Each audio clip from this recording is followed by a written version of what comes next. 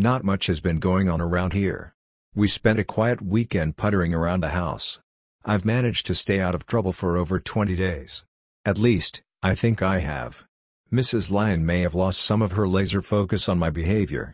Since I decided to seek medical help for my erectile dysfunction, Mrs. Lyon hasn't made a serious effort to either tease me or get me off. I think it might be worth a shot to try. I'm not completely broken. We've driven over 400 miles in our new car and bought less than 4 gallons of gas. The gas tank is still 86% full. That means we've used just another 1.5 gallons of gas. Very cool. Gas is expensive here, near $5 a gallon. Electricity is cheap.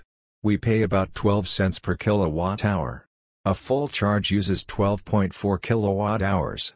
That translates to $1.48 for a full charge that takes us 33 miles. The math is easy. Our car gets 30 miles/gallon when running as a hybrid. So, each time we run on electricity, we are paying only $1.50 instead of $5 for gas. Enough car talk. Non-sexual erections.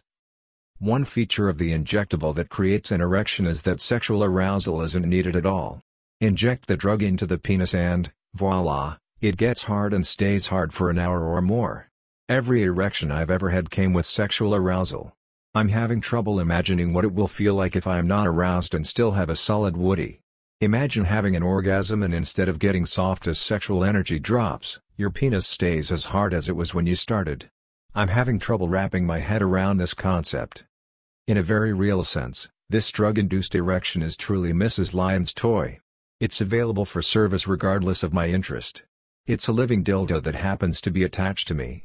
There's no need to worry about my interest. The penis will stay hard until the drug wears off.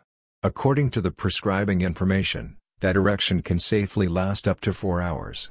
Phew. The package insert for the drug says that if the erection remains for 6 hours, medical assistance is needed to prevent permanent damage. Think about it. Control of my primary sexual equipment is taken from me. I wouldn't expect Mrs. Lyon to do it often, but she can order me to administer the drug and then make use of my penis any way she wants. This has to be the most primal power exchange. Once that drug is in my penis, it will get hard and stay hard with or without my cooperation. Before this drug, I had to be aroused to be hard, so painful penis play had to keep pace with my arousal and increased ability to accept pain.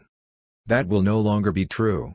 My hard cock remains at attention and available, with absolutely no need for me to cooperate. That can make things very uncomfortable for me. It can also be a lot of fun for both of us. It's a brave new world of cock and ball torture.